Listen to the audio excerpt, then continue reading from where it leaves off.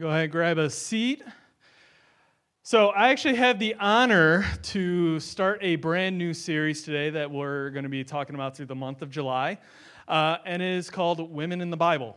And I think I'm the perfect person, right? No, I'm kidding. I'm the absolute worst. No, I'm sure I'll get some emails from some women in our church going, I can't believe you said that. But no. But we really wanted to do a focus on women characters, women within the Bible, that some that are well famous and some that maybe you haven't even heard of before, because we believe that women bring a different aspect. They bring different stories. They bring different testimonies. They have a different aspect on how their relationship functions with God. And so if we don't study women within the Bible, if we don't see the characteristics shine through, we're missing out on this whole side of God. And so we believe that this series is important. So listen up, please. Women have some powerful attributes, and they're way different than men. And so today we're going to be looking at the story of Esther, one of probably the most famous women. It's a whole book written after Esther, the whole story. But before we even get there, we kind of go back to Genesis 1, that God created a suitable partner for man. If you ever kind of thought about it, if women were created first, would that be needed, right? Would women actually need a suitable partner? Some people think probably not. Women probably would have been just fine on their own, but man needed a partner. And so there was actually a study done at the University of Michigan. This is very interesting, just on the different attributes between men and women, where they took 10-year-old boys and 10-year-old girls, and really they were kind of examining the decision-making process. And what they did was they had one 10-year-old boy and one 10-year-old girl, and they had the decision, they put a challenge and decision-making process in front of them, and what they discovered is that, the female did better than the male. And so as the study went on, they added another 10-year-old boy and another 10-year-old female, and what they discovered was the boys did slightly better and the females did slightly better. And then they added in a third person, so three 10-year-old boys and three 10-year-old females. And what they discovered was that the females did slightly better than what they did with 1, 2, and at 3 they were better. And then when they added the third boy, they found that they drastically decreased. And they found that as they kept adding more and more, the females kept going, the boys drastically decreased. And it kind of shows you just how women and men are kind of have different attributes. There's different within that, and it's just very unique. God has very unique roles for men and very unique roles for women. Now, I'm married. I've been newly married, nothing to brag about, for about 8 months. We made it, baby. But we're 8 months married, and I'm still learning this whole living with a woman thing. It's very interesting. But one of the things is it can be very stretching for me. Now, I'm not talking about I'm tolerating Leah, like just having her around. In fact, it's more like she's tolerating me. Because what I found out that especially when you let someone that close into your life, your flaws become magnified. Who you are and all the flaws, and of course, I don't really have any. No, but all the flaws become magnified. Everything becomes obvious, and it's just kind of this blessing on you, because ultimately we make each other better. And I believe it's kind of like that when we study women in the Bible. It can be stretching because a lot of times we focus on the stories of David, Paul, or Abraham, but when we actually studied about some of the characters that are female, we can actually become stretched. We can become like, oh, I'm not like that. We get a whole different perspective. So Esther is a great perspective on really how amazing God is. So we have to do a quick history lesson. Maybe most of you already know this, but just kind of how we get to Esther. Because if you don't know the backstory, you don't know why she is put in the situation that she is. Now, God made Abraham into a great nation. That's kind of where we're going to start. And through the time, Israel became slaves to Egypt. And there's you can go through and read the whole Bible and kind of get that. But they were slaves to Egypt for 400 years. And then God used Moses to redeem them, to bring them out of Egypt. And then God took them to the promised land where the people got scared. They didn't trust God. And they wandered the desert for 40 years. Then Joshua was put in the leadership. Joshua took Israel and took them to the promised land. And then you had some judges in there. And God raised up different people to deliver Israel from their enemies. And then Israel begged for a king, and God gave them Saul, who was a horrible king, and then God gave them David, who was a great king, and then King Solomon came into the picture, and then the nation split into two kingdoms, and you had Israel and Judea, and then you see a pattern of good and bad kings going back and forth, and then ultimately God judges each kingdom because of the wickedness that he kind of saw within them. And he uses the Babylonians, King Nebuchadnezzar, to take over Israel, to destroy the kingdoms, basically destroy every brick that they ever had, and carry away some of the children, women, some of the promising men into slavery. And then you have the Babylonian kingdom that was taken over by the Persians. They came in, this other Persians and the Medes rose up as a great mighty kingdom, and they came in and took over them. And that's kind of where we're left. We're in this Israel where they're in this weird state where they were slaves to the Babylonians. Now they're slaves to the Persians. And the Jewish people are kind of just a part of this weird rising kingdom empire, the Persian Empire. And after many kings and many years, they find themselves under the rule of this king called King Xerxes. If you ever seen the movie 300, they kind of display him as the mighty king. I mean, it's like a 15-year-old movie, but if you've ever seen it. And then kind of brings us to this book of Esther. Now, Esther is one of the most unique books in the Bible. It's 10 chapters. It's kind of placed right in the middle, right before Psalms, all that kind of good stuff. But there's very unique for a couple reasons. One, it is the only book in the Bible where God is never mentioned. God is never mentioned in this whole book. And two, in the whole book out of the whole book of the Bible, it doesn't have any form of prayer. There's no prayer. The closest thing that you get is kind of like the culture. They talk about the Jewish culture and laws that the Jews kind of abide by, but that's the closest mention of anything to do with God. God seems absent in this book.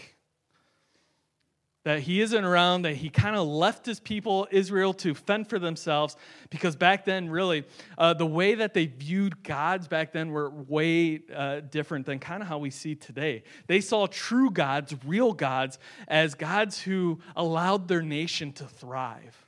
That if you had a thriving nation, then your God was on your side, that your God was real, that no doubt that he was there fighting for you.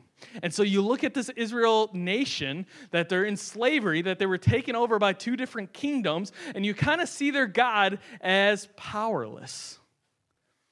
You see their God as basically doing nothing. Sometimes, if we're honest, we can kind of relate to that, right? We kind of feel like Israel. We kind of feel like God is absent. God is not around. He's not mentioned at all. I don't see his blessings. I don't see how he's working things out for the good in my life. And sometimes we find ourselves in that Israel nation where we feel beaten up, destroyed, just kind of let down, just sitting there. And sometimes God might not be seen, but he is not absent. He might not be heard, but he is carrying out his will. He might not even be felt, but he is still moving. And that is exactly what I think the book of Esther tells us, without mentioning him at all. Now, today, as we read the book of Esther, I'm not going to read it all. I'm going to actually be skipping around a ton. So if you are following, I'm very sorry, because it's probably going to be confusing, because the book of Esther is really written as a story. It's written as something that people historically would read as a story that they would look back on and kind of ultimately come to this place of, wow, look how God kind of moved. Look how God redeemed his people. And that's where we should fall today. We should be in this place of awe. We should be in this place of worship from how the way God moved and interweaved his plans. So as we read this story, I'm going to read out the NLT today just because it reads a little bit smoother. And Esther, like I said, is 10 chapters, but we're going to be skipping around a lot. We won't even finish the whole book of Esther. So I just encourage you, go through, after you've heard today, read the book of Esther with the new kind of hopefully insight that you have today. But we're going to be talking about 4 main characters just to kind of start it off. The first is Esther. She is of Jewish descent, and you need to know this. She is absolutely gorgeous. Esther is drop dead beautiful. And that is a very known characteristic within this book. So you have Esther, and then you have Mordecai. Mordecai is Esther's uncle. He's also of Jewish descent. Esther's parents died, and Mordecai became kind of her father. And then you have this guy named Haman. Haman, he is King Xerxes' right-hand person. He is what they would say a noble person, but not only just a noble person, he was the highest-ranking noble person. And so King Xerxes, he had King Xerxes' ears, we would like to say. He could say things, and King Xerxes would show him favor. And then you have King Xerxes. He is the current king at this time. He is the most powerful and the most resourceful person in the world. Think about that, the most powerful and the most resourceful person in the world at that time. We're going to start off in chapter 1, verse 2 through 4. And like I said, I'm going to be skipping around. So it says, at the time Xerxes ruled his empire from his royal throne at the fortress of Susa. In the 3rd year of his reign, he gave a banquet for all his nobles and officials. He invited all the military officers of Persia and Medes, as well as the princes and nobles of all the province. The celebration lasted 180 days, a tremendous display of his wealth, of his empire, and the pomp and splendor of his majesty. So he throws this giant party for all his close officials for 180 days. And then if you keep reading through the chapter, it describes that he had all these gold glasses that each one was different, kind of showing what he was able to do. They describe his linens that he had. They kind of build this guy up to show how arrogant and how unhumble he is. Like, he's there. He has everything, anything and everything he wanted. He threw a party for 180 days. It's crazy. Then he does something different. After that 180-day banquet, he throws another party for 7 days for the whole kind of city. Now, imagine if Milan just threw a 7-day party, all you can eat, all you can drink for 7 straight days. This is what we're talking about. This is the type of king, showing his kind of power, everything, the unlimited resources, because sometimes we read this book of Esther and we can be like, oh, King Xerxes, he wasn't that bad of a king. No, he was horrible. He was horrible. Picture this in your head. Picture some people that you could think that already have a little bit of power in this world right now, and now give them unlimited money and unlimited resources. Think about how much their attributes come out of who they are as a person. King Xerxes was a bad dude. He was ruthless. He'd kill anyone, didn't really care, because he was king. And we kind of see that what happens. It says this in verse 10 of that chapter. On the 7th day of the feast, when King Xerxes was in high spirits because of wine, he told the 7 eunuchs who attended him to bring Queen Vashti to him with a royal crown on her head. He wanted the nobles and all the other men to gaze on her beauty. Now picture this. The whole city's partying. 7th day, King Xerxes in high spirits, as they described, and he wants his king to come out, or his queen to come out to show her off to everyone in the city. And what happens is this. He wanted the nobles and all the other men to gaze on her beauty, for she is the most beautiful woman. But when they conveyed the king's order to the queen, she refused to come. And this made the king furious, and he burned with anger. So as the band Foreigner would say, he was seeing double vision. He was like gone, right? This guy likes to party. All right? He was a complete pig for what he was asking the queen to do. There's some things where you can read in between the lines what he's really asking the queen to do with just wearing the crown and for everyone in the city to come and gaze. He was not a good dude. So what he does is that the queen says no, and the king goes, fine. He's still seventh day. He goes, listen, you're no longer, I write a decree that you can no longer be the queen, and you can no longer be in my presence, and it's over. And he bans her. This is my favorite part, though. It says, but after Xerxes' anger had subsided, he began thinking about the queen and what she had done and the decree that he had made. Here's what happened. He sobers up and he goes, oh man, what did I do? Like that type of reaction. He sobers up and he's like, the people that made the recommendation, the nobles that were around him probably were pretty scared, like, oh, we recommended that you do this. And he wrote the decree, and if you know anything about when kings wrote a decree, they could not be overturned. They had to happen. He couldn't do anything about it. And so what they come up, they go, okay, listen, this is what you should do. You should search for a new queen. And they kind of like, you should find someone even more beautiful. We'll search the whole kingdom. It'll be a great time. We'll, take our time. We'll make them beautiful. And we'll find you a new queen. And the king, of course, loves to, very unhumble, very arrogant, goes, yeah, it's a great idea. And so he agrees. And then we find ourselves in chapter 2 where we're introduced to Esther. It says this.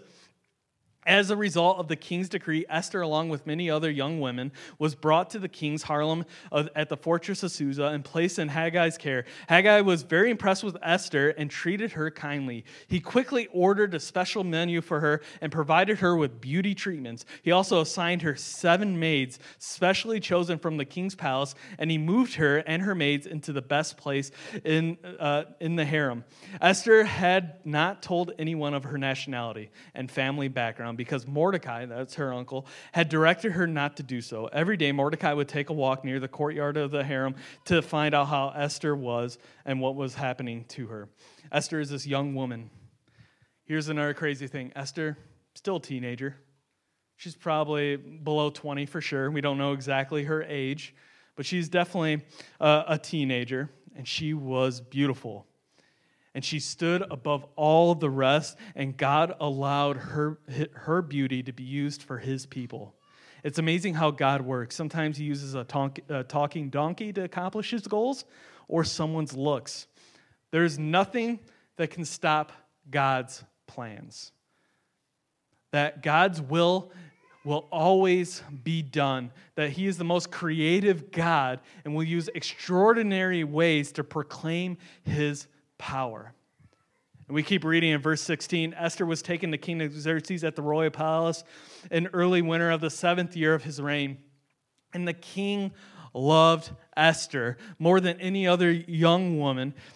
He was so delighted with her that he set the royal crown on her head and declared that she was queen. So Esther gets made queen. The unthinkable happens. We went through the history a little bit. This girl, this teenage girl of Jewish descent, is sitting as queen. And you kind of go, wow, that's really cool how God kind of moved. Now we moved into this guy named Mordecai. We talked about him briefly. Now he would be at the gates. He would be checking in on Esther. And there was this guy of Haman. Now we talked about Haman was the highest ranking of all the nobles.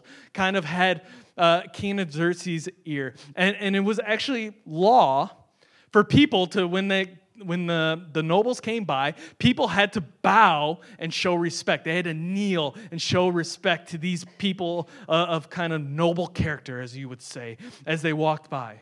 But Haman did not. It says this in chapter 3. All the king's officials would bow before Haman to show him respect whenever he passed by. For the king had commanded, but Mordecai refused to bow down or show him respect. Now the palace officials at the king's gates asked Mordecai, why are you disobeying the king's command? They spoke to him day after day, but they refused to comply with the order. So they spoke to Haman about this to see if he would tolerate Mordecai's conduct, and since Mordecai had told them he was a Jew. When Haman saw that Mordecai would not bow down or show him respect, he was filled with rage. He had learned of Mordecai's nationality, so he decided it was not enough to lay hands on Mordecai alone. Instead, he looked for ways to destroy all the Jews throughout the entire empire of Xerxes. So this guy, a little power trip, right? Haman won't bow. He decides, I'm not just going to kill you, I'm going to kill all your people. Interesting thing, Mordecai never gives a reason why. It's law, like to bow down. There's a couple of reasons why most scholars would say that one, they would go, well, Haman wouldn't bow down because it was a form of, idol worship. He wouldn't bow down because he saw bowing down as kind of like that. And there's also a theory that Haman was from a kind of a tribe, I'm going to see if I can pronounce this right, the Agatites, which is from the Amalekites, who attacked Israel during their journey to the Promised Land. And so you could even say Haman knew this. Mordecai knew Haman's nationality and was kind of like still holding a grudge that Mordecai hated Haman because of who he was. And so they're unsure. There might have been a combination of why Mordecai wouldn't bow of idol or because he just didn't like Haman because of where he came from. Now, like I said, Haman got kind of King Xerxes' ear. And he asked King Xerxes, listen, I'll give you a whole bunch of money, but will you write a decree to annihilate all the Jewish people? And King Xerxes does this. You keep your money, I'll just do it as a favor. Like, that's the type of king he is. I'm going to annihilate all these people. You just do it. Keep your money. I'll do his favor. Write up a decree. Here's my ring to sign it. Send it out to everybody in the province and tell them that on this day, you go and find anyone of Jewish descent and slaughter them. And that was the order. To kind of put it in our terms, it was March 7th. And the order was for April 17th of the next year. So it was a full year until this order was to take in place. So everyone in the different province could get ready to fulfill this order. And the Jewish community was devastated. They went into mourning. And Mordecai, being Esther's uncle, started to persuade with Esther for help, to take this to the king, to plead with him. And I believe Esther showed a little bit of her, humanity, showed a little bit of how her fear and worry. In chapter 4, it says this, all the king's officials and even the people in the province know, and this is Esther speaking, that anyone who appears before the king in his inner courts, and the inner court was basically his bedroom, if anyone appears before the inner courts without being invited is doomed to die unless the king holds out his golden scepter. And the king has not called for me to come into his bedroom for 30 days. And so Esther's kind of like, I can't do this. I'm going to put my neck on the line. Like, I don't know what he's going to do. He hasn't seen me in 30 days. I don't know what he's going to call. And so Mordecai says it very bluntly. In verse 13, Mordecai sent this reply to Esther, don't think for a moment that because you're in a palace, you will escape when all the Jews are killed. If you keep quiet at a time like this, deliverance and relief for the Jews will arise from some other place, but you and your relatives will die. Who knows if perhaps you were made queen for such a time as this. And then the third day of the fast, Esther put on her royal robes and entered into the inner courts of the palace, just across from the king's hall. The king was sitting on his royal throne facing the entrance when he saw Queen Esther standing there in the inner courts, and he welcomed her, held out his golden scepter to her. So Esther approached and touched the end of the scepter. Esther, knowing her people, knowing the consequences, sticks her neck out on the line, was willing to lay down her life for her people. Does that sound familiar? That the theme of laying down her life for her people was the exact same thing that God did through Jesus. That Jesus came to save us from our sins through laying out his life, through laying out and taking the punishment that we deserve. As you continue to read, you ultimately find out that Haman is strung up, that King Xerxes hear what Haman was trying to do, and that he was strung up. And then ultimately Mordecai takes Haman's position. And the king writes a new etiquette. Since the king can't overturn the law, he kind of does something different. He goes, listen, if you're of Jewish descent, that day you can defend yourself. And not only that, but you can take out your enemies that day if you want to and defend yourself. And God delivers all the enemies that try to attack the Jewish people that day into their hands. Esther's story is one of not only a woman, but she was a teenager, and she fights a different battle than men would fight. That she fights this battle from being in a different position and God using her beauty to ultimately redeem his people. And we notice something, that Esther doesn't fear men like she fears God. She was willing to lay down her life. It's one of those stories that we can learn a lot from her character. And that as we study Esther and we read it, we're like, wow, we want to be like Esther, and that's great. Like, there's a lot of good qualities and characteristics of Esther, but ultimately, as we read this story, without even God being mentioned, points to him, points to his plans, points to how God is always in control. So what can we take away from this story? One, God might not be obvious, but he is never absent. In our world, we can still trust God is working out his plans when it seems like he's nowhere in sight. And we can believe that because of the promises that he has made us. Even when it seems like 2020 is spinning out of control and weird things keep popping up and crazy things and things, even personal things and things on a worldwide keep happening, we can trust that God is still working all things for his good. And that God is not absent. And to believe that God is absent is a complete lie. I'm sure Esther thought God left her and her people a long time ago. I'm sure she had those types of thoughts. And even when God isn't mentioned, we see how God's plan was unfolding. And that's why I kind of believe Esther is one of the most powerful books. It's one of the most powerful books because you see God's plan unfolding.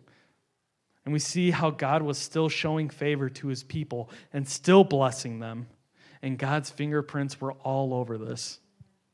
That God might not be obvious, but he's never absent. Number two, the book of Esther is not about Esther.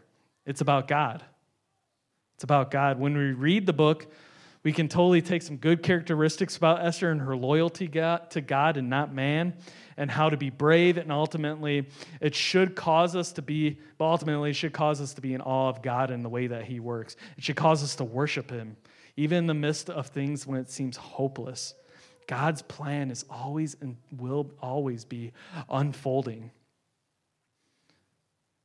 And number three, the fear of man is tempting, but the fear of God is convincing. The fear of man is tempting, but the fear of God is convincing. We need to trust God's track record. Why was Esther written? So they could look back and see God's faithfulness. They could look back and see the promise and how God came through for them and how God will continue to come through for them, and that they can trust God and not have to fear man. We need to, as we study this book and we read this story, we need to take that away, that God's promises will always be fulfilled. That even in this world right now, God is still redeeming it. God is still working all things for the good. And that we can trust in him today and trust in his plans and not fear in any man or anything in this world, any virus for that case. But we can believe that God is still working. So let me pray. Jesus, you are good. We love you. And God, we thank you for the book of Esther. We thank you for that wonderful woman and her boldness and braveness and her way that she stuck her neck out on the line, and also the way that you just have your plans unfold. Let us just be in awe of you today. In Jesus' name, amen. Thanks for coming. You are dismissed.